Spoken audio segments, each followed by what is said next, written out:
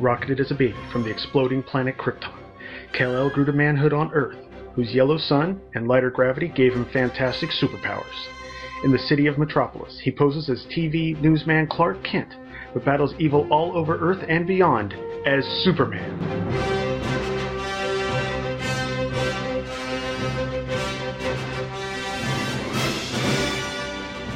Hello, and welcome to Episode 3 of Superman in the Bronze Age.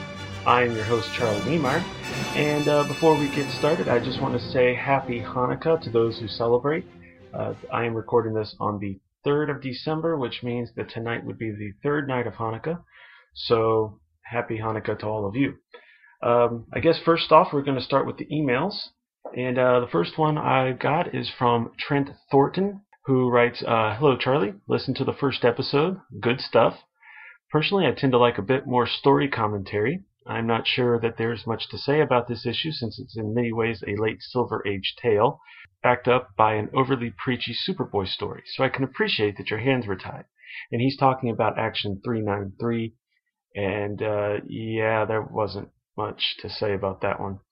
Also, based on the description, I was expecting some really nasty audio problems, but except for one minor instance, the audio was fine. You'll only get better as you perfect your skills, but you're already in a pretty good place. And thank you, Trent. I'm still working on the audio. Episode 2, which is out now. It was weird. I noticed that the audio quality kept changing even though I was recording all at one time. I don't know what that was about, but hopefully this one will be even better. And Trent also writes, this is in no way a bash, but I think it might be helpful if you discuss a bit why you're doing this podcast. What attracts you to the Bronze Age apart from how awesome it is, I mean? How do you prefer, or do you prefer this over the Burn Age? Mostly the reason I'm doing the Bronze Age. One, I really do like it. It is awesome. But the other reason is because there's already a podcast covering the post-crisis era, called From Crisis to Crisis, hosted by Michael Bailey and Jeffrey Taylor. And I didn't see a reason to do another podcast on the same material. No one has the podcast covering just this era of Superman, so I thought I'd give it a shot. And I do have most of the issues from this era, and I'm still working on collecting some of the later issues. And I do really enjoy this era. And in some ways, I just like I guess you could call it the majesty of this age, because I know a lot of people prefer Superman to be the last Kryptonian, and I understand that. But I like that in this version, yes, some of the stuff is funny, but we do have Krypto and Supergirl and Kandor for most of it. We have the Fortress of Solitude, we have the Phantom Zone. Everything most people know about Superman. Granted, it wasn't introduced in this era, but it was built upon in this era, and that's just some of the stuff I like. And a little towards the end, they start just kind of holding place till we get to the Burn Age, which is understandable, but that last story is going to be great, and I almost can't wait to get there. But that's pretty much why I'm doing this one. I just didn't want to step on anyone's toes. From Crisis to Crisis is a great show.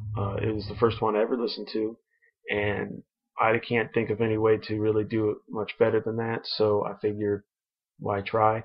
The last episode of From Crisis to Crisis actually did mention this show, and I thank you guys for that. And then Trent continues, overall, I think you're in a good place to make an awesome podcast. You'll only get better over time. Congratulations on a great debut episode, Trent. Well, thank you, Trent. I hope I'm getting better. Like I said before, this is my first try, so hopefully I do get better with age. I guess is the way to say it. I don't know. Next, I got a note from Billy Hogan. Billy actually hosts the Superman Fan Podcast over at supermanfanpodcast.mypodcast.com, and it's also a great show. He's got over 150 some episodes, I think, now, and he has also mentioned my show. He mentioned it once before I recorded anything, even before the promo, and his Keith Giffen episode did include both my promo and a mention of this show plus Superman Forever. And I haven't listened to his new show as I'm As I record this, his latest episode is the Stuart Immonen. I don't know how to say his name. The episode spotlighting that particular artist. So Billy writes, Charlie, listened to your first episode at work last night. Your episode sounds better than my first one. While the backup story laid the message on too thick and was too heavy-handed, I did enjoy the first story. It reminded me a lot of the Superman stories I grew up on in the 60s. One of the things I liked about it was that Superman didn't rely on his abilities to overpower the bad guys, but had to outthink them. That always makes for a better Superman story. What really made the episode was sharing your comic book collecting story and how you became a Superman fan. I can't wait for next week's episode. Have a happy Thanksgiving with your family, Billy Hogan. Well, thank you, Billy. Yes, this was very Silver Agey. All of these Action Comics issues starting off have been Silver Agey. The one this episode is Silver Agey. And I know after this we're coming up on an imaginary story, which is also very Silver Agey. So hopefully you'll enjoy these next few the issues from the next few episodes. So thank you, Billy, for that. And let's see, we have another one. This one's from Michael Bradley. Let's see, and he writes, An auspicious beginning to the podcast, sir. Good work. I look forward to working through the Bronze Age, as there are a number of these tales there that I've never read, and even more that have never been reprinted, making tracking them down sometimes rather difficult, and boy, don't I know it. I'm looking forward to this too, because there are several Bronze Age tales that I have yet to read, or have a chance to actually read through. I've looked at them, but I haven't had a chance to actually read them, so that also has me really excited about this. Back to the email. Is your focus just going to be on Action Comics, Superman, and World's Finest, or will you be looking at Jimmy Olsen and Lois Lane titles too?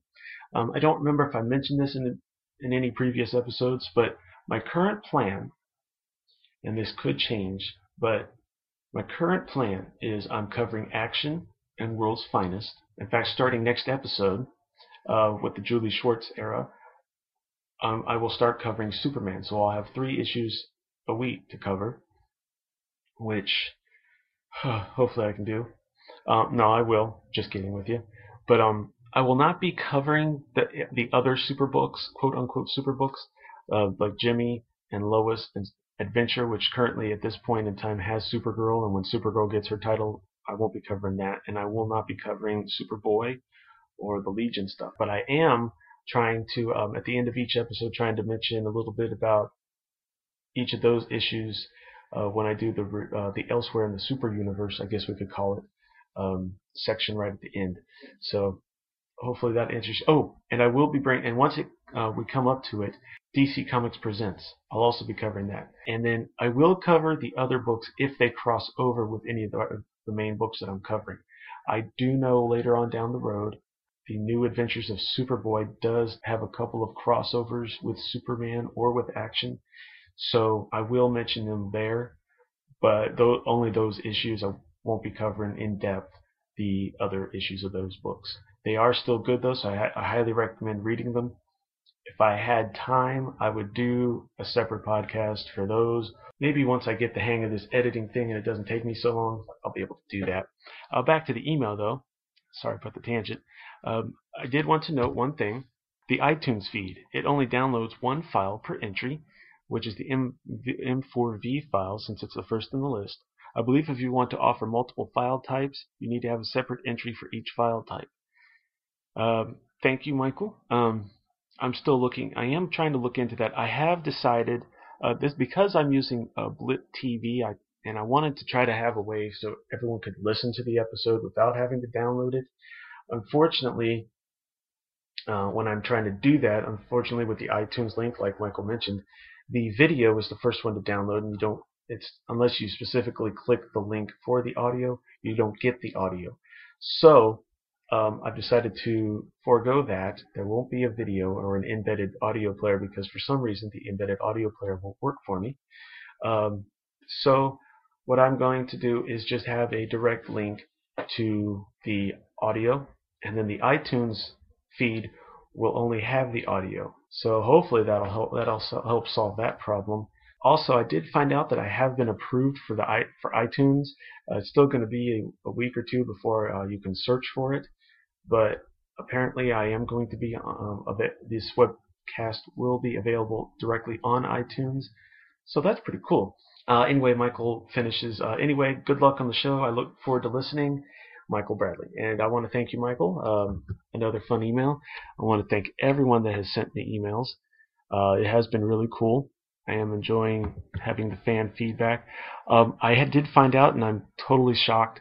The first episode has hit over 100 downloads or views, and I know that's not a whole lot, but when you consider that, as far as I really know, the only people I actually sent anything about this web podcast to was maybe 20, 30 people.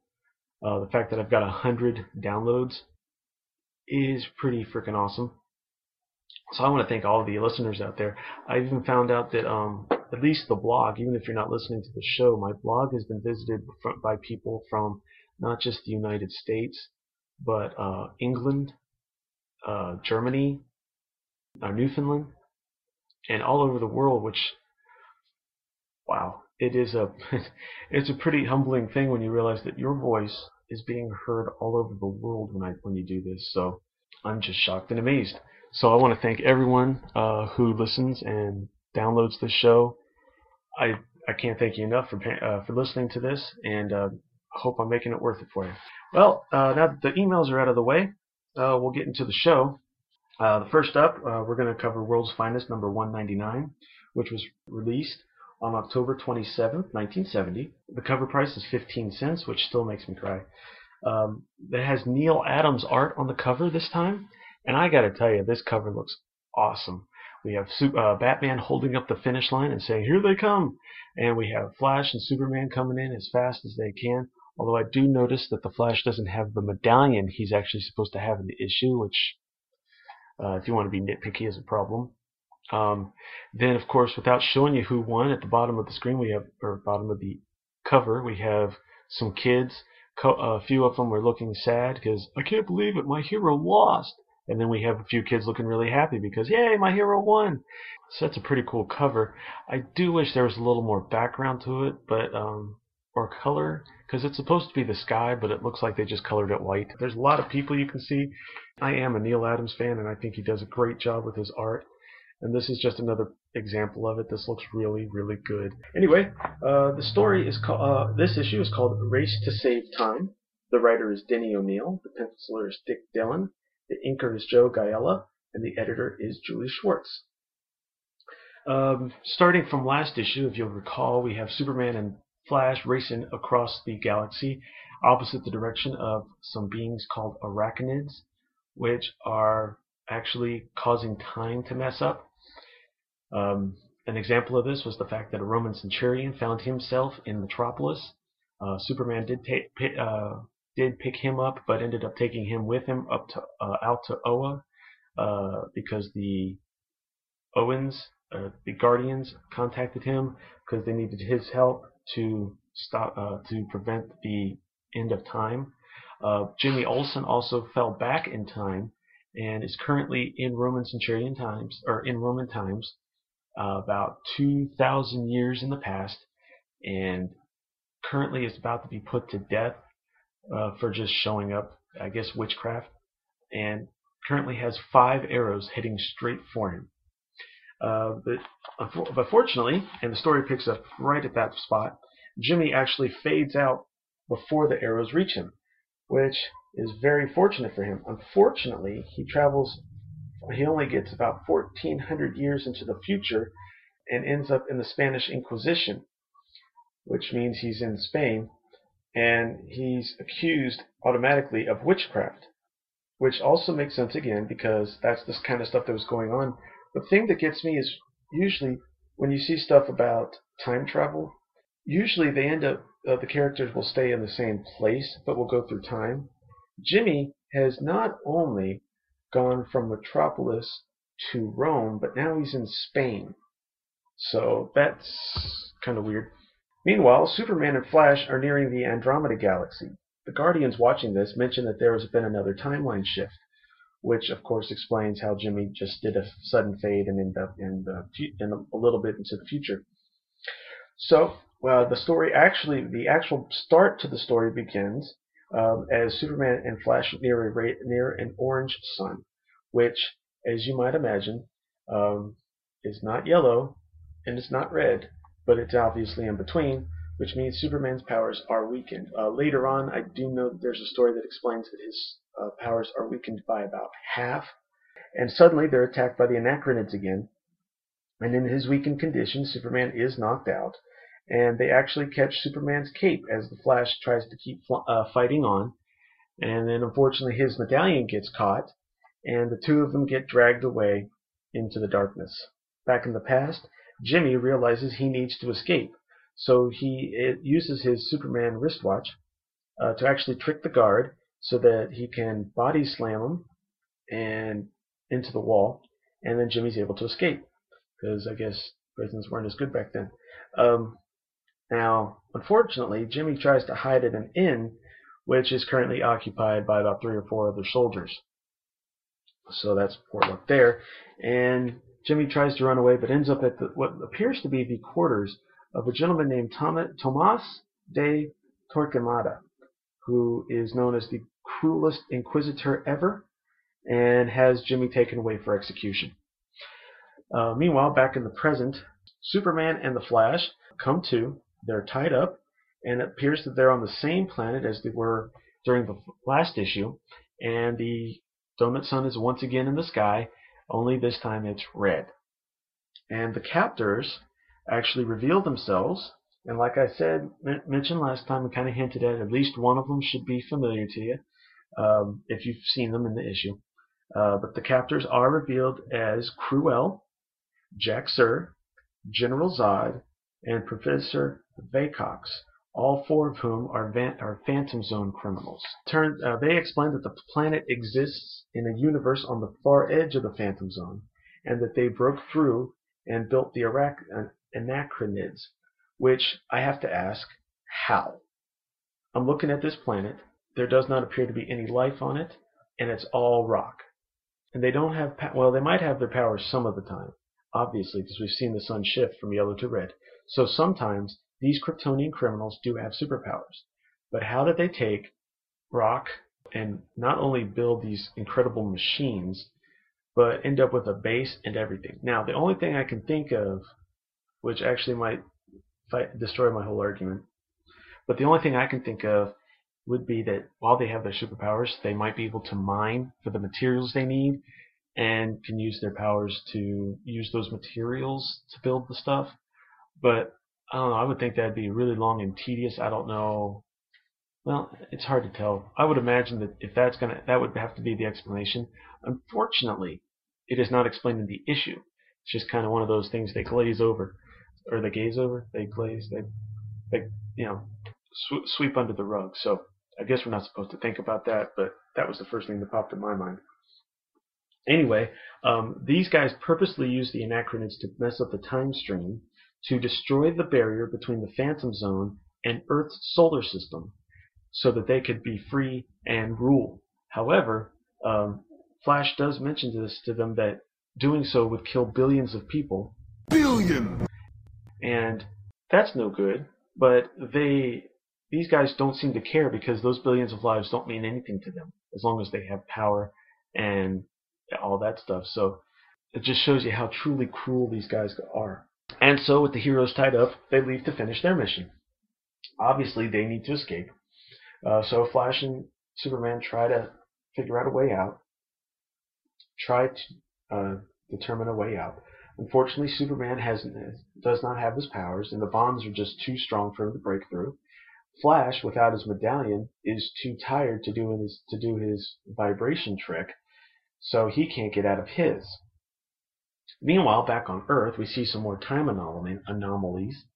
A trolley car offering rides for 5 cents appears in Metropolis, even though they were retired years ago. We see Bruce Wayne and his butler Alfred at a movie in Gotham City, but the movie, instead of showing a current Peter Fonda movie, we actually see an old movie starring Rudolph Valentino. We also see that Diana Prince, who owns a boutique, had placed miniskirts on display, but for some reason those miniskirts have been replaced with old-style dresses. And she doesn't understand why. I do want to note real quick, though, that this covers Metropolis, Gotham City, and wherever it is that Wonder Woman is at this time. These are 3 books that Denny O'Neil was currently writing at the time: Superman, Batman, and Wonder Woman. Just thought I'd throw that out there. Anyway, back on the alien world, Superman and Flash realize that the green medallion is still nearby. So combining their willpower, they're actually able to pull the medallion to them. And Superman is able to get a hold of it, and using his willpower, he creates a saw to cut through the ropes. Unfortunately, before he can free the Flash, General Zod returns, uses a blaster to destroy the medallion. And in a 2-page fight sequence, Superman and Zod, without their powers, fight, and eventually Superman wins, but not before he twists his ankle. Unfortunately, during the fight, Zod's blaster fired, and Flash was caught by the edge of the ray blast, which actually ends up paralyzing him from the waist down. Of course, Superman's ankle hurts, so he can't walk. They spot General Zod's footprints on the ground, so they decide to follow it back to the bad guy base. And since neither one of them can walk or run, they crawl slowly. And I'm guessing it's slowly just because of the way it's drawn. Meanwhile, back in the past, Jimmy is being led to a chopping block. Back in the present, the heroes finally reach the base and see Jack Sir and Professor Vacox playing 6-layered chess. Now, it's called 6-layered chess in the book. I always thought they called those levels, so like 6-level chess, or like 6D chess or something, but I don't know, I'm not a chess player, so I'm not sure about that. Anyway, to distract them, Flash throws a rock over their heads to make it sound like there's someone coming up behind them. And as they go to investigate, our heroes crawl as fast as they can and are able to trip over the enemies and knock them out with one punch. More on that later. With only 30 seconds left, the heroes crawl into the base as fast as they can. And finally, excruciatingly later, the Flash finally gets his hand on the master switch, and not only is able to deactivate the Anachronids, but he also wins the race and saves the universe. Yay!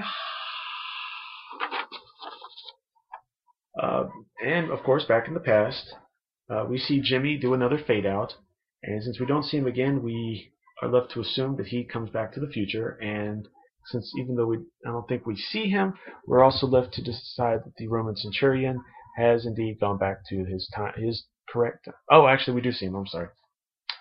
So as Jimmy returns to the future, and the Roman centurion returns to the past. However, back on the alien planet, Cruel returns to blast the heroes. For some reason, he doesn't realize that the sun is yellow again, so Superman is able to use it to just stand there and deflect the blast from his ray gun, and then with one super punch, knocks out Cruel. And then to make sure that they can't recreate the Anachronids, he destroys all the machinery and flies the Flash back to Earth. Basically, his plan is that he's sucked up a bunch of air before they left the planet, and Superman is going to, I guess, give him mouth-to-mouth to make sure Flash has enough air to get back to Earth. He also mentions that they're going to let the Guardians know what has happened, and so that the Guardians can make sure that the warp to that dimension is no longer open, can conceal that area off forever, so that the Phantom Zone so the Phantom Zoners cannot use that to escape from the zone again. Now, I do have a few notes about this issue. First of all, there is a 3-page recap at the beginning. Now, you've got to remember that this is 1970. This is a time before comic book stores. So kids, grown-ups, whatever, you had to buy these off the news racks. And if it just so happens that you missed the previous issue, and you picked this one up because maybe you're a Flash fan, or because you like Superman teaming up with people, or just because it's got a really cool cover, you may not have picked up the previous issue, because like they always say, every issue could be somebody's first. So, they do a nice 3-page recap, and it pretty much brings you up to speed really well. And on page 5, we see that the heroes are trying to spur themselves on to fight again. Unfortunately, the the sad part about that is that after they say we have to, the universe is depending on us, they both get KO'd and dragged away. On page 10, we see that Flash explains that he's too tired. Now, I might be confused, but from what I took, that medallion he had on was supposed to sustain him. So the way I took it was that at whatever level of tiredness or whatever he was at when he started, he would stay at that the whole time. So therefore, theoretically, when you remove the medallion, he would still be at that, but then now he can get tired. Apparently, what actually has happened is that instead, Flash is getting tired, but the medallion is giving him the energy he needs to keep going. So now without the medallion, it's all kicking in. I'm not sure I agree with that. I mean, I get it works for the story, but I'm not sure I agree with the way they explained that. I guess they didn't keep it really clear. But I just don't think he should be tired there. But if he was, then Superman wouldn't have saved the day and all that stuff. Page 11, like I mentioned, we see cities or characters from the other O'Neill books at the time. He might have been writing others.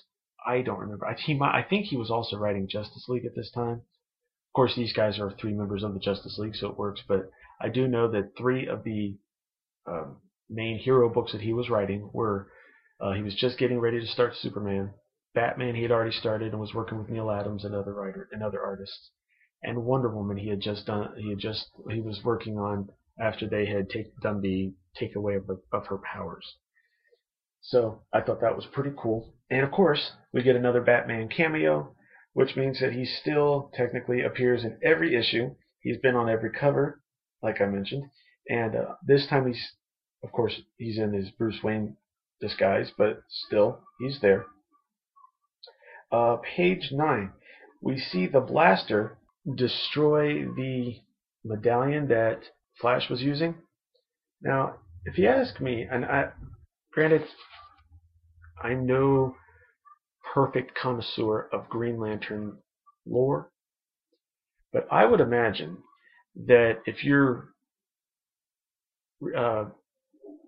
have these small weapons, that they would be a little stronger. To paraphrase Optimus Prime in the animated Transformers movie from the 80s, I thought they were made of sterner stuff.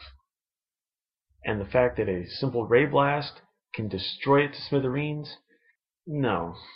But I can see though why they got rid of it, because obviously it'd be a crutch. They're trying to make it seem like there's no way that our heroes can win.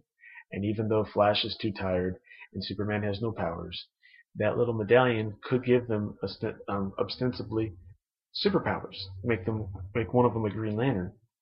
So by destroying it, it makes it difficult for the heroes to just save themselves. But again, that just seemed too easy. Now pages 10 through 18. Now I don't know if I mentioned this, and I probably didn't, but okay. So our villains had tied up our heroes and identified who they were so that the audience knows who they are, and then turned and left to go on their mission, or to complete their mission. Professor Vaycox specifically mentions that it will be 7 hours before the sun turns yellow again, which means that from the moment where Superman and Flash started trying to get out of their ropes to the point where Superman was fighting General Zod, and then the heroes started crawling to the base, and then crawl up the steps to to stop all the anachronids and everything. That whole bit took 7 hours. Now I mean, so you can understand why at the very end these guys are so tired. They spent at least, I'm guessing, at least 6.5 hours literally crawling from one place to another. However, what I don't understand is why, without any visible form of transportation, the bad guys would have tied them up there, because they also had to walk all that distance and crawling. I wouldn't imagine the crawling would be that much slower than walking that they would have actually, be fine.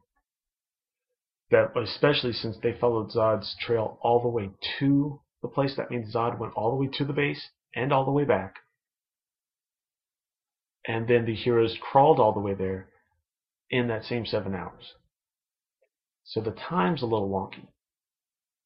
But, whatever. I also noticed it took 2 pages of fighting for Superman to knock Zod out. And he wasn't really tired at that point. But the 2 tired heroes who had just literally, like I just mentioned, must have been crawling for about 6.5 hours, was actually able to knock down and then punch out Gay Cox and Jack Sir with 1 punch. I don't know about that one. Page 20. I do like this though. This is the page 20 is where the heroes are crawling up the steps. Now the way the art works here, it looks great. It really does capture the fact that they are straining. I cannot imagine trying to crawl up stairs knowing I only have 30 seconds. The pressure on them must have been would have been fantastic. Your arms are hurting, the shoulders are hurting, the back is probably hurting. You're dragging dead weight because your legs aren't working. Although Superman did have 1 good leg, so he could kind of help. But Superman didn't have his powers, but still had a good leg to help him move. Flash has his powers, but his legs don't work.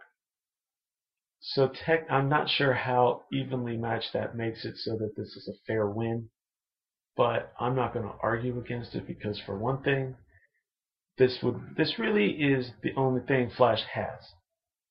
Flash's power is to go fast. He's supposed to be the fastest man alive.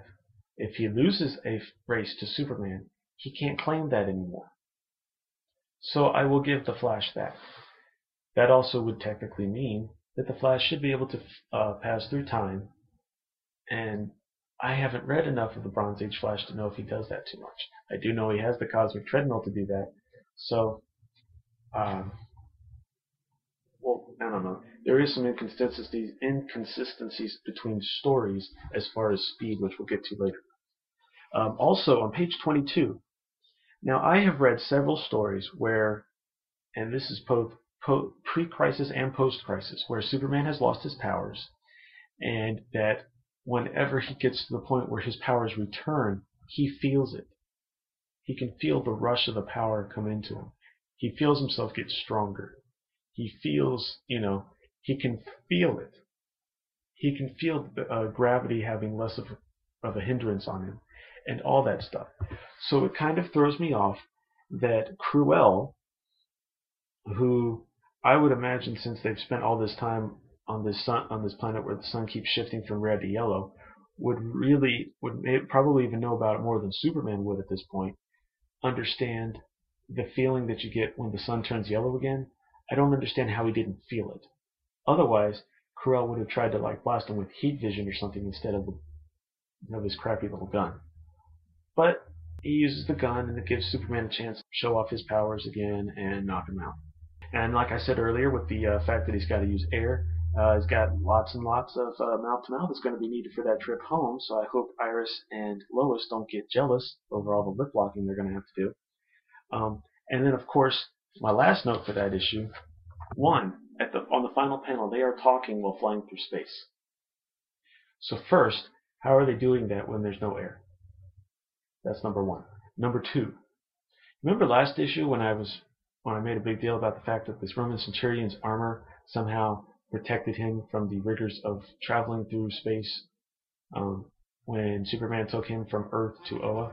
Do you also remember how they made a big deal about the fact that Flash would need to have the medallion in order to be protected by the rigors of space, and that the only reason Superman needed to protect Flash when they started heading towards the sun was because the sun was yellow? The Flash does not have the medallion in this instance at the end of the issue. It is gone, trashed, battered, in a million pieces. Superman does not have him wrapped up in his super cape, his indestructible cape, which means that apparently the costume that the Flash has made for himself also does protect him from the rigors of space, which means that the medallion did not really serve that purpose like the Guardian said. Either that, or really what we're not seeing since it's zoomed out so much is that, Flash is decompressing and his eyes are bugging out of his head and he's about to explode, but hopefully Superman's super speed can get him to Earth before he just makes a big red stain on his super suit. But it's okay, because it's the end of the Silver Age, and that's the kind of stuff. I mean, heck, Superman 4, there was a woman floating around in space and she didn't die. What can I say? Of course, it's Superman 4, so take that as you will. Final page. Now I say it's one of the final pages. It's not. There is a letters page. Again, they cover previous issues. Looks like the issue 195, written by Bob Haney, with art by Andrew and Esposito. But there is a full-page ad, drawn apparently, looks like it's by Kurt Swan and Murphy Anderson, promoting the next issue of World's Finest, which will team Superman up with Robin, the Boy Wonder, in their first adventure together without Batman. I will be interested to see if Batman shows up for a cameo, but I would imagine he would with Robin being there, but who knows. And then we also have a blurb at the bottom about future issues of World's Finest. We'll actually showcase Superman teaming up with Green Lantern, Aquaman, and Wonder Woman in her non-powered garb. So, that's it for World's Finest. Right now, what I'm going to do is I'm going to take a little bit of a break, get a drink of water, and I've got some promos for you, and then we'll come back.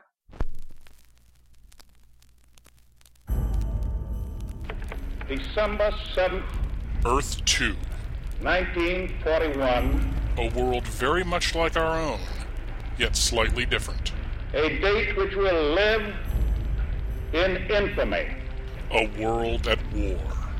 The United States of America was suddenly and deliberately attacked by naval and air forces of the Empire of Japan. Following the Japanese sneak attack on Pearl Harbor, President Franklin Delano Roosevelt brought together the largest group of mystery men ever assembled to battle the Axis powers. Tales of the Justice Society of America presents the All-Star Squadron.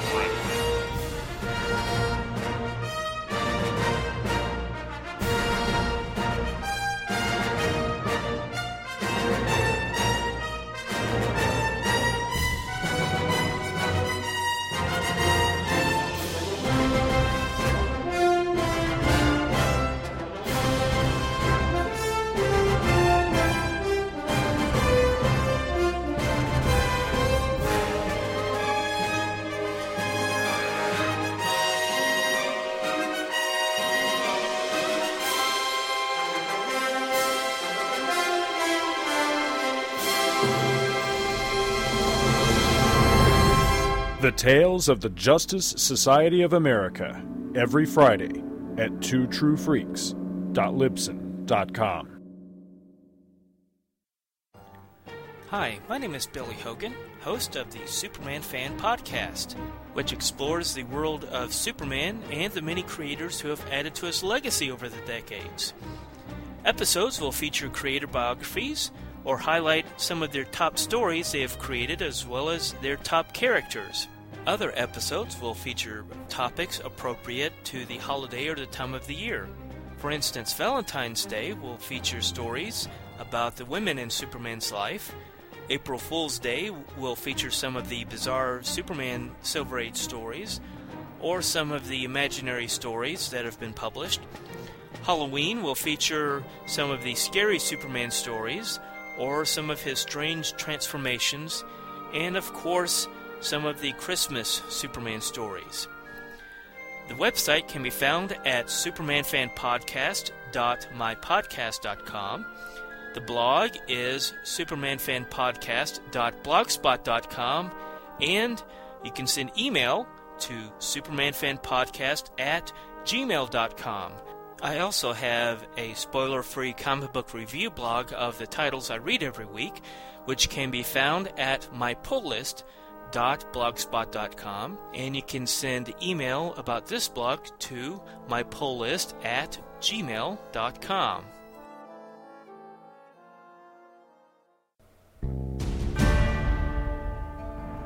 He was a hero to some, a villain to others, and wherever he rode, people spoke his name in whispers. He had no friends, this Jonah Hex, but he did have two companions. One was death itself, the other, the acrid smell of gun smoke.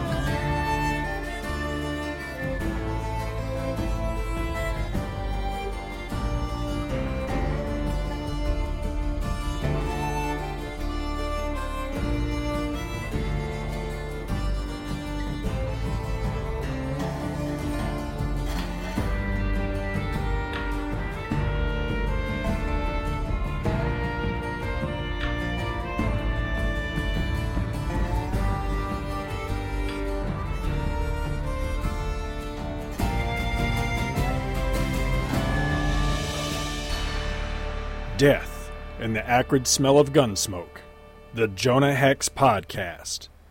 Available Thursdays at twotruefreaks.libsyn.com. Look, up in the sky. It's a bird. It's a plane. No, it's SupermanHomepage.com, the #1 Superman fan site in the world. SupermanHomepage.com, covering the world of Superman from the 1930s to today. News, reviews, rumors, and reports. SupermanHomepage.com for all your Superman comics, TV shows, movies, cartoons, radio shows, and more. Everything you ever wanted to know about the Man of Steel and more. SupermanHomepage.com. Okay, and we're back. Just in time for Action Comics 395. And this one is also 15 cents. The cover on this one is drawn by Curt Swan and Dick Giordano. And it depicts a girl in a kind of almost Centurion-type armor lifting a rock, with Superman flying towards her from the back, and it says on the rock, "A girl mightier than Superman?" And I'm going to tell you right now, this little plot point has nothing to do with the story, and I'll explain that once I finish with the synopsis here. In any event, the first story is called The Secrets of Superman's Fortress. The writer is Leo Dorfman, the penciler is Curt Swan, the inker is Murphy Anderson, and it is edited by Murray Boltinoff. And the first few pages, we actually see the secret origin, I guess you could call it, of the Fortress of Solitude. We see Superman using his super fists to carve the fortress out of the rock, well, out of the mountain. In the next panel, we actually see him flying all of the weapons and trophies and mementos that he's collected during his career up to that point, flying it out to the fortress. The next panel, we actually see him talking about the secret door, the special door that he's got. That's the big gold door that's just sitting there inside of a mountain. And he's turning the key, so I guess at this point we also know that the key has been created, and as everyone knows, that's the super key that opens the door, and it also sets out quite a bit away from the fortress and points, I believe, directly north, and can be viewed as an airplane marker. And then the next couple panels, we see Superman bringing Jimmy in as the first visitor to the fortress. And then the next page, we're on page 2 and 3. It's a double page spread showing a cut view of the Fortress of Solitude. It's apparently it's the first version, obviously seen in the 70s, and it's the quote unquote modern version of the fortress. And we see things like where they keep the Superman and Supergirl robots, and the Supergirl robots are already updated to the current version of the costume at this point, which is the one with the knee-high red boots and the long red gloves that go halfway up her arm, and the short little skirt dress thing going on. So we've got that. We've got his interplanetary zoo. We see the weapons armory and the super lab workshop and the supercomputer. Notice all the super, his space communications room, the super archives, his trophy room, the Krypton Memorial, which has the infamous statue of Jor-El and Lara holding up the planet Krypton, the Kryptonite storage room, and it's actually noted, because we wouldn't know that, I guess, that these samples are under lead glass for experimental purposes only. And I'd like to point out he's got appears 9 different pieces of kryptonite, and I see one or two that look like they might be the green kryptonite, one that looks like colored kind of blue, and then 6 others that are purple. Anyway, there's a door that leads to the Supergirl wing, so we don't actually get to see Supergirl as part of this, just the Superman section. We see where he hangs up the key when he comes into the building. We see that where he keeps the bottle of Candor. We see where he has his secret identity vaults, and it's really cool because it's actually labeled Secret Identity Vaults. So, if you can find a way in there.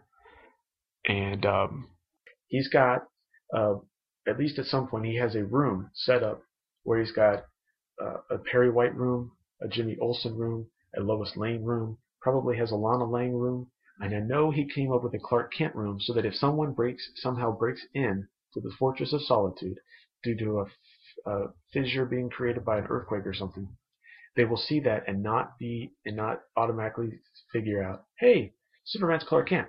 But this one actually has secret identity vaults. I don't know. I'm thinking that means that's where all his Clark Kent, where he keeps a bunch of Clark Kent stuff. So, yeah. Could be, that's probably not good. That's probably why he redesigns it later on. Then, of course, again, like I mentioned, the trophy room and the memorial, and then he's got the friendship galleries, like I just said, which has Jimmy, Lois, Perry, Lana, and Clark. So he's got a secret identity vault and the friendship galleries. Granted, it's a vault. It does have a door. It looks like a vault door. I can even see the tumbler on it. So that's pretty cool, and I will be including that on the post I do for this episode. You will see the image that I'm looking at right now, Secrets of Superman's Fortress, the Fortress of Solitude cutout. Drawn by Curt Swan and Murphy Anderson. It looks really cool. And again, while everyone might not like him, and while he doesn't go, I don't think he goes quite to the level of detail as people like George Perez or John Byrne if he really wants to, or Phil Jimenez. Curt Swan does pretty good with details, and I mean there's quite a bit of detail drawn in on here, so this is pretty cool. And then shortly later, of course, he takes Lois for her first trip, and he shows her around and shows her the Lois Lane room, and she just loves it. She does ask about a door that's marked "Visitors Prohibited," though, and he says, basically he tells her, "You asked too many questions. I'm going to take you home now because you screwed up." So after he drops her off in Metropolis, he flies back to the fortress, and he actually enters the room looking all solemn, and he says that he will never forget Althea. So then he goes over and has these memory tapes, and he puts on a helmet and plays the memory tape, which he swore he would never do again, but he just has to one more time. And plays the memory tape and closes his eyes, and basically what happens is this memory tape replays in his head. So he gets to relive this encounter he had with Althea. So anyway, this is basically where the main part of the story takes place. So we have Superman flying back to Earth from a mission in deep space. And somehow, because I guess he just looks around with his telescopic vision once in a while, he spots a spacecraft wreckage on a jungle planet. A remote jungle planet, sorry. And he goes down to investigate the spacecraft, and suddenly he hears the hunting cries of some kind of jungle beast. And turning around to investigate, he sees his primitive tribe of people actually run up to it and start praying to the sky god. And the spacecraft is the space chariot that brought forth their ancestors. So Superman figures out that these guys must be descendants of the original crew of that craft. And they start praying to the ship to be saved from being rounded up to the slave pens. Superman, of course, has come into a story without subtitles, but he decides to help these people. So he, in a nearby mountain, he actually digs in a cave and tells everyone to hide in there. Then he runs out and just standing there lets all these jungle beasts attack him. Of course, they're trying to gnaw on him. He's invulnerable, so they're not doing any damage. And while they're doing that, he takes some vines off of a nearby tree and fashions a net out of them, and then captures all these jungle beasts in there, and then flies them off to a distant mesa. Meanwhile, Captain Althea, you remember her, and her soldiers, all of whom are women, she starts to admire him from a distance, and she decides she wants to capture Superman for later examination, and needs to capture those people so that they have slaves to mine the Aragonite that they use for energy on their home planet. Which I almost wonder if the people that developed the Transformers kind of maybe read this issue or thought about this issue, because boy, that sounds like something out of Transformers, except if you just switch Aragonite with Energon, it's Transformers right there. Anyway, so after he's dropped them off, Superman starts flying back, and his telescopic vision picks up Althea and company as they start to discuss their plans, but they go to enter the ship, and as they're entering the ship, Superman actually refers to her as a beautiful goddess with a melodious voice. Unfortunately, the lead shielding of the ship blocks his super hearing, so he can't hear what their plans are. Don't worry, I picked up on that too, and I'll discuss that a little more later. I have a bit of a rant. And then Superman flies back to the Primitives and promises them that he will do everything he can to protect them from being slaves. So, now that they've got protection, these Primitives decide to climb a nearby rang tree to pick some of the fruit off of it for their midday meal. While they're doing that, Althea and her friends show up, and she fires a biomagnetic ray at the tree, causing all of them to be temporarily stuck to it, like a magnet, hence biomagnetic. Before the women can capture them, though, Superman just flies in, uproots the tree, and flies it away. Althea stands there and actually admires Superman, but her who I'm guessing is her second in command, because she keeps talking to her like this, reminds her that the laws forbid male admiration. Apparently, they're only supposed to be servants or slaves only. That night, Superman spies on Althea as she uses a light ray gun of hers to actually carve an image of Superman into the rock. And by the way, this is a spit on image. I don't know how good she is at this, but she does a really good job of recreating a Kurt Swan version of Superman in that rock. I have to admit, she does a really good job of that. And then she starts actually hitting it, saying, "I hate you, and then she starts crying. And Superman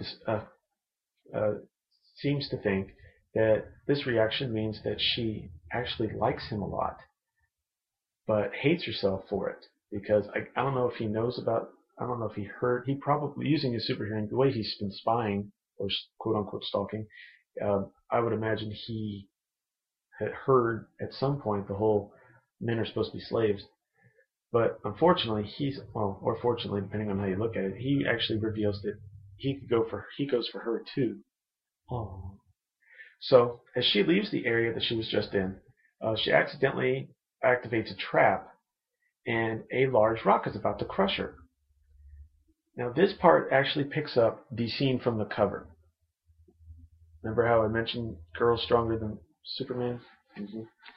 So she catches it, but in just a couple minutes, it's becoming too heavy, and she's about to say she can't hold it any longer, and is about to buckle under. Superman lands, takes the rock, and flings it away. Now remember, the cover says it's a girl that might be mightier than Superman, and she's holding up the rock triumphantly. And in the story with that same scene, she can't hold the rock, and Superman literally takes the rock out of her hand and throws it away.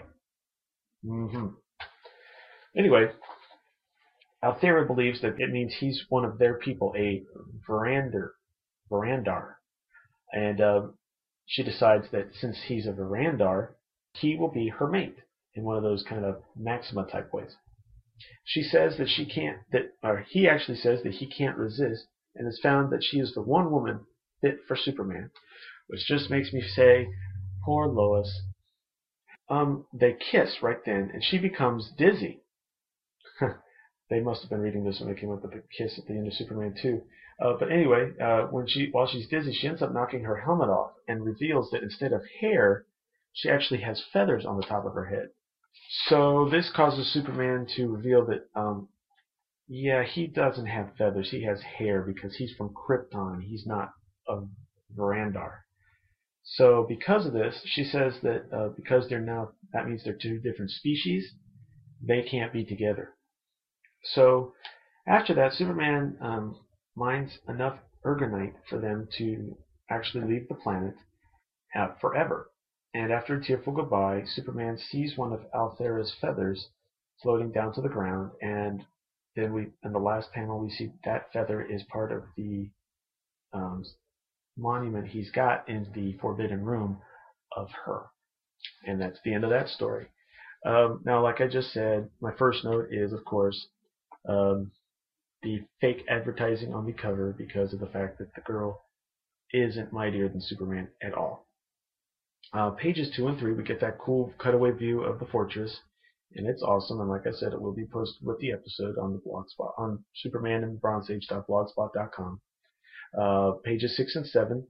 I had to wonder though, why does Superman go through all the hassle of messing with those animals, and while taking the time to, pull down the vines and create a net to carry them, when he's got this really cool elastic, super indestructible cape that he wears on his back? He could literally just, use that to cover him up and it'd be quicker. But, whatever. Maybe it's more humane with a net that they can reach through. Page 8. Okay, now this is what I was going to tell you about. Since when does lead block his super hearing? I know it blocks, X-ray vision. That makes sense. Heat vision could be blocked back when he used his X-rays for the heat, but I think that's considered still a golden age thing. X-ray or heat vision is now a separate power at this point in time, and I know heat vision. He can still melt lead with his heat vision. Now telescopic would probably be blocked by the lead. I can understand that, but the hearing, I'm guessing someone got confused, and there must have been some kind of sound baffler, like it's later revealed that Lex Luthor used to use on the LexCorp Tower building post-crisis. But lead blocking super hearing, that makes absolutely no sense. Granted, I'm not saying it makes much sense for anyone to have super hearing, but for lead to block it, no. Okay, so then page 10 and 11, like I said, he was stalking, basically like Superman Returns. He's hiding in a tree. She shows up and he just watches her. He's hiding in a tree, people. A tree. That's all I'm going to say. And I'm sorry if I seem kind of negative on these. This would be a lot funnier if it wasn't sad. I'm not trying to be negative. These are fun stories. It's still a fun story if you kind of can look past all this. But these reviews with these reviews, it's your opportunity to be nitpicky. And when I notice these things, I just have to mention them. But I still like these stories. Similar to if you ever watched if you ever listened to Tales of the JSA, Michael Bailey and Scott Gardner are always making fun of the issues that they're talking about, but they love these stories. So, it's a similar thing. I do get nitpicky and I mention these things, but, if you can look past them, this is really a fun story. But anyway, and it's not my favorite, but it's still pretty good there. And also, like I also mentioned, also on page 12, Superman mentions that he's finally found a woman fit for a Superman. So that means that all this time with Lois was just until something better came along, because he's been basically trying to court Lois since 1938 in one identity or another. And granted, we're just getting out of the 50s and 60s where she was just spending all her time trying to trick him into marrying her and stuff, but still, that just doesn't seem right. I mean, the guy was willing to marry Lori Lemaris before he found out she was a mermaid. But he was willing to marry her. Of course, she was younger, so maybe that's part of it. But I find that I don't like it when they try to do that. We know, of course, granted, hindsight's 20/20. We know that Superman is meant to be with Lois.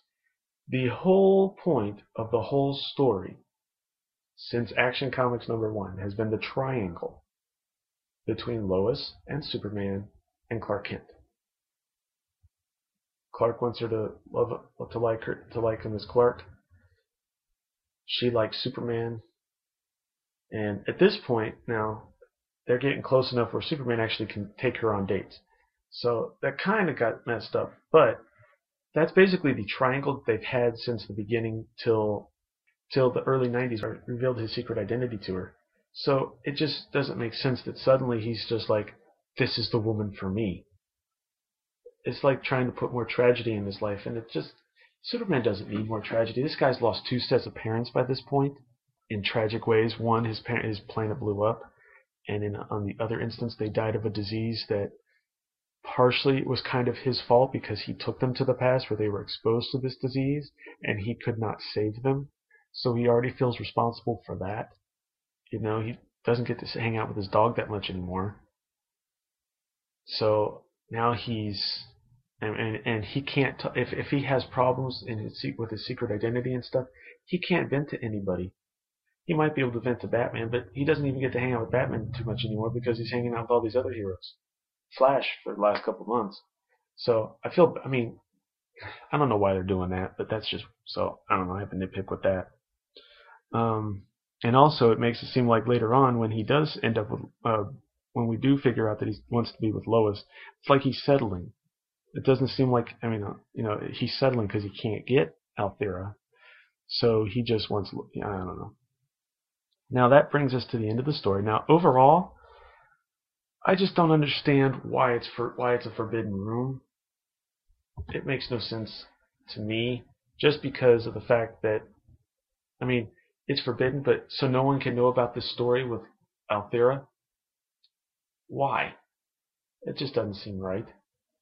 But I don't know what's going through his super Kryptonian mind, but it just doesn't seem quite right that he would forbid anyone to go in there, so he can't tell anyone about a lost love he once had. It's like trying to keep a secret ex-girlfriend away from everybody. And he only takes like 5 people there ever. So I don't see what the big deal is, but whatever. I do know that room is still, I do know that when we get to Action 500, there's still a sealed off room then that has no admittance and stuff, so I'm guessing this is still the same room. So this is something that sticks around. Still doesn't make sense to me, but I don't know. I'm also looking at this from from 2010, so maybe that has something to do with it. I'm not sure. Okay, now there's a backup story, an 8-page backup story, titled "The Credit Card of Catastrophe." The writer on this one was Jeff Brown. The penciler was still Kurt Swan. The inker was still Murphy Anderson, and the editor was still Mary Boltinoff. Now, on this story, we're at a charity event, and Superman is attending, and he visits Madame Mephisto. Before he leaves the fortune teller tent, she gives him a card and tells him that it will grant 3 wishes. So next day, while covering a baseball game, because Clark's on the sports desk, Clark sees that the stands on the other side of the stadium are starting to collapse. The metal pole looks like it's buckling. So he changes to Superman, but when he goes to fly, he falls because his powers aren't working. So at that point, he's like, I don't know why this is happening, but I wish I had my powers so I could help him. And suddenly, his powers come back, and he flies up, repairs the stands with his heat vision, and then changes back to Clark before he realizes his power is gone again. So when he realizes that he wished for his powers to return, he pulls out that card, and the little spot on there for wish number 1 is glowing. The next day, he's covering the filming of a World War I epic. And there's a hot air balloon that's on fire as part of one of the stunts, it looks like, and the wind blows the balloon at Clark, or actually at the film crew and Clark. So Clark wants to change into Superman, but for some reason he has no super speed. Fortunately, the smoke from the balloon has him blanketed, so he's still able to switch and hide his Clark clothes, and he wishes his powers were back at that point. And then, of course, he's able to fly the balloon away from the crew. And at some point, he's able to use his super speed before his powers run out again to switch back to Clark, and uses a ripped off piece of the balloon to actually float down to safety. so that he doesn't have to come up with an excuse for that. And of course, when he looks at the card, wish number 2 is now glowing as well. The next day, on a Metropolis ferry, the boat, not a person, he hears a distress call about icebergs crushing an oil drilling platform near Alaska. Now, I don't know how he would have heard that without his super hearing, but more on that in a minute. So he switches to Superman, tries to take off, and even though one panel shows that he actually makes, like, maybe almost, like, he actually jumps and maybe gets a little higher than the boat, he ends up falling into the water. And while he's down there, he actually, thinks about it and wishes that he could get to the drilling rig, and suddenly, at super speed, he's flying cross country to Alaska and starts crushing or knocking away the icebergs. And he crushes the icebergs, and then looks like he gets in a helicopter and is coptered back to Metropolis. And now his powers are completely gone. And of course, we don't see the card, but I'm guessing wish number 3 is probably glowing right now. So he goes back to where the fortune teller was, or tracks her down, asks, tries to find out what the heck she did to him. She offers to return his powers to him if he'll do something for her. And at first, he doesn't want to do that because if he promises, Superman doesn't lie, so he'd be held to his bargain. On the other hand, if he doesn't have his powers back, who's gonna be there to save the world?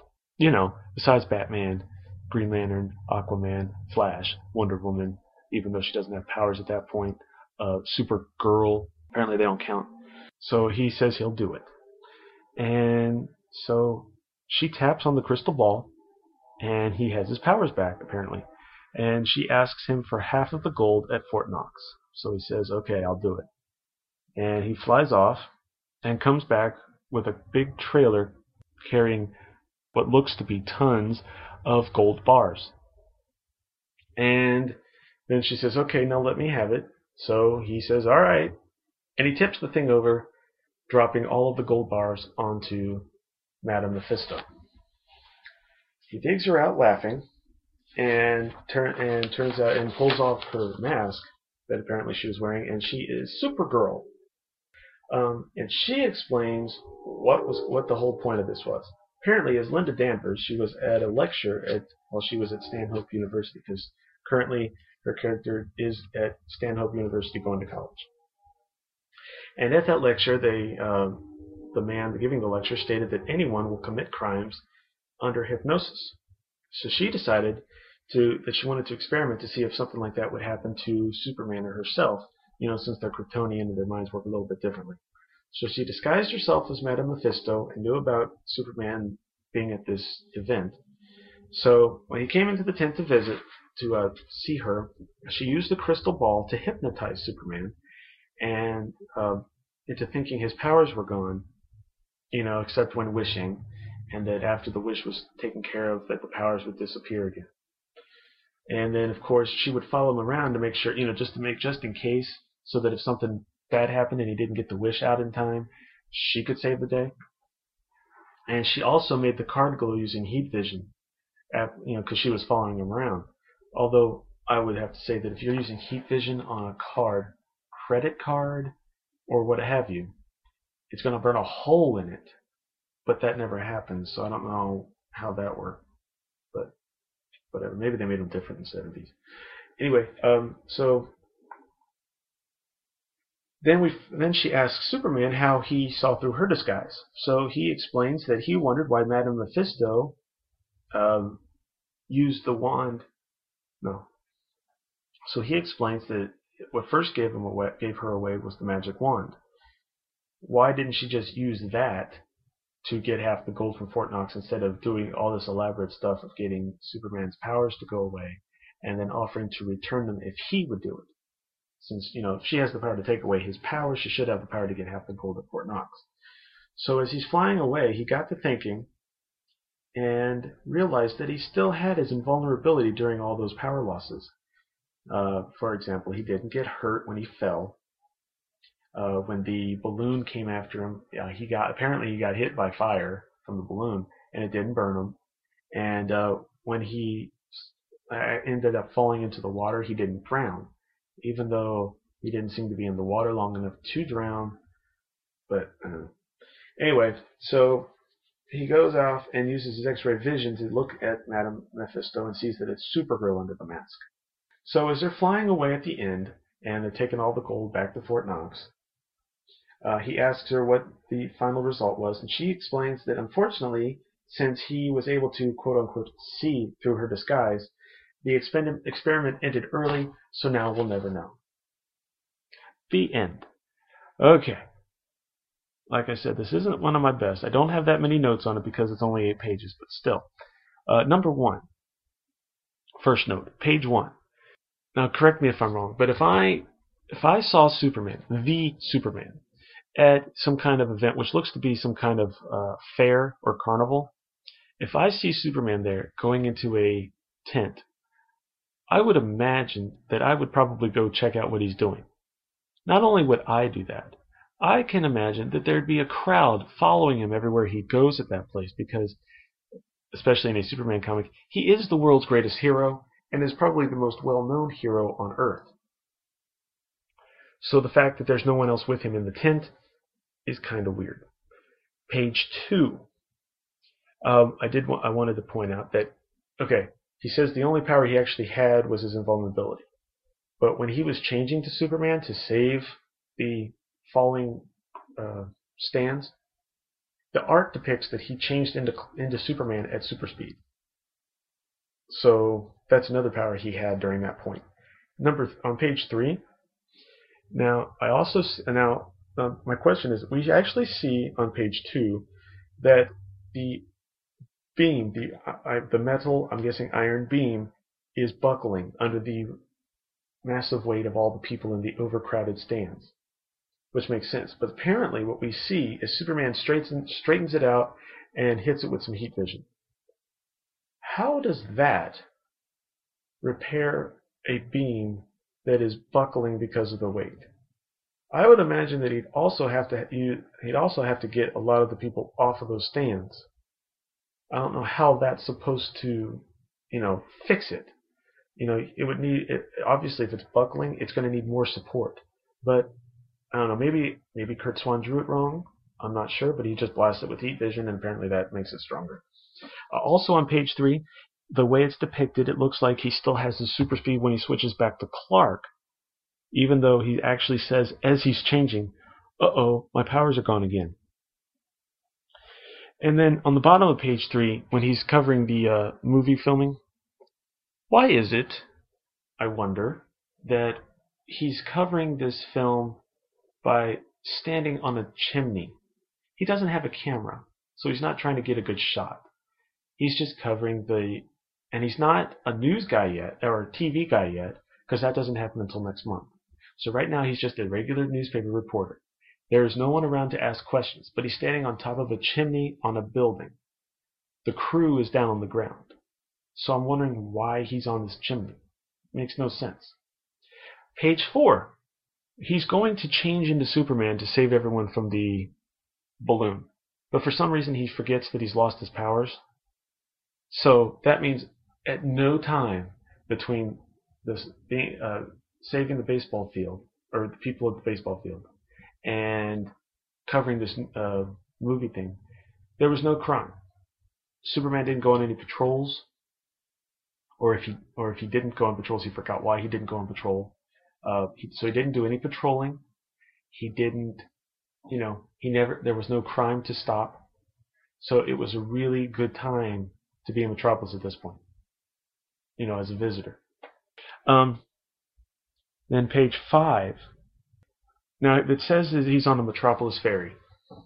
Now I've been on a couple of boats. I've been on ferries. I know that there's a Staten Island ferry in New York, which, again, during these times, I believe Metropolis was kind of modeled on New York. But the Staten Island ferry, now correct me if I'm wrong, if I have any listeners in New York that actually have been on the Staten Island ferry and have seen it differently, please tell me. But anytime I've ever seen the Staten Island ferry on TV or in movies, the thing's packed. It's crowded. There's lots of people on it because, it's a ferry. I've seen ferries in other cities that are usually packed.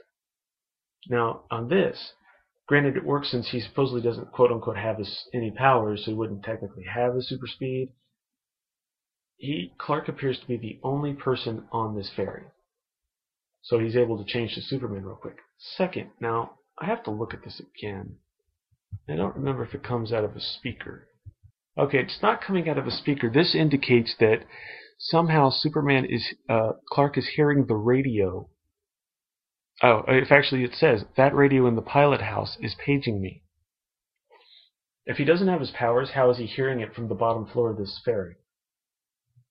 Again, another screw up.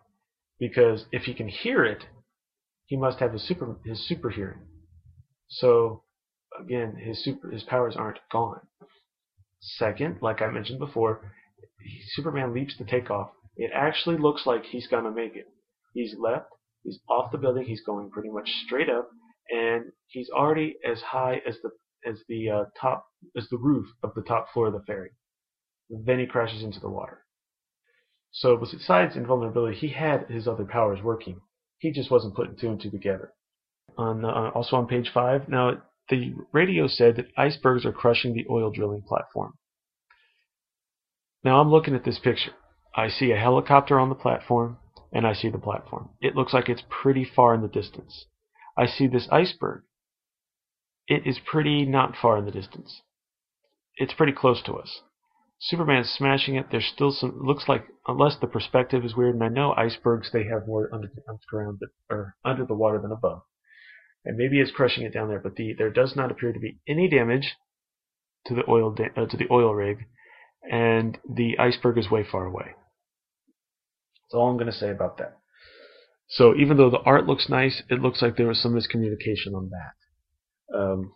And also on page 5, now it looks like, based on the fact that you see the helicopter on the oil rig, it looks to me like Superman has actually got the helicopter pilot to take him back to Metropolis. I was not aware that helicopters can fly cross-country. I know planes can, and they need a lot of fuel to do so. But helicopters are more for the short-distance stuff, flying around town. They don't have much speed. So even if they did, this would take hours, I would imagine, to fly from Alaska to Metropolis, which traditionally is on the East Coast. But apparently, somehow this happened. And now, on the plus side, the shot where we actually see this, I do like this shot. The art on this little image, this panel, is cool. Granted, the word balloons kind of hide most of it, but we're at not a top-down, but an angle of a top-down, looking into the helicopter window. We see the pilot. We see some of his instrumentation panels, or his instrument panels, and the controls.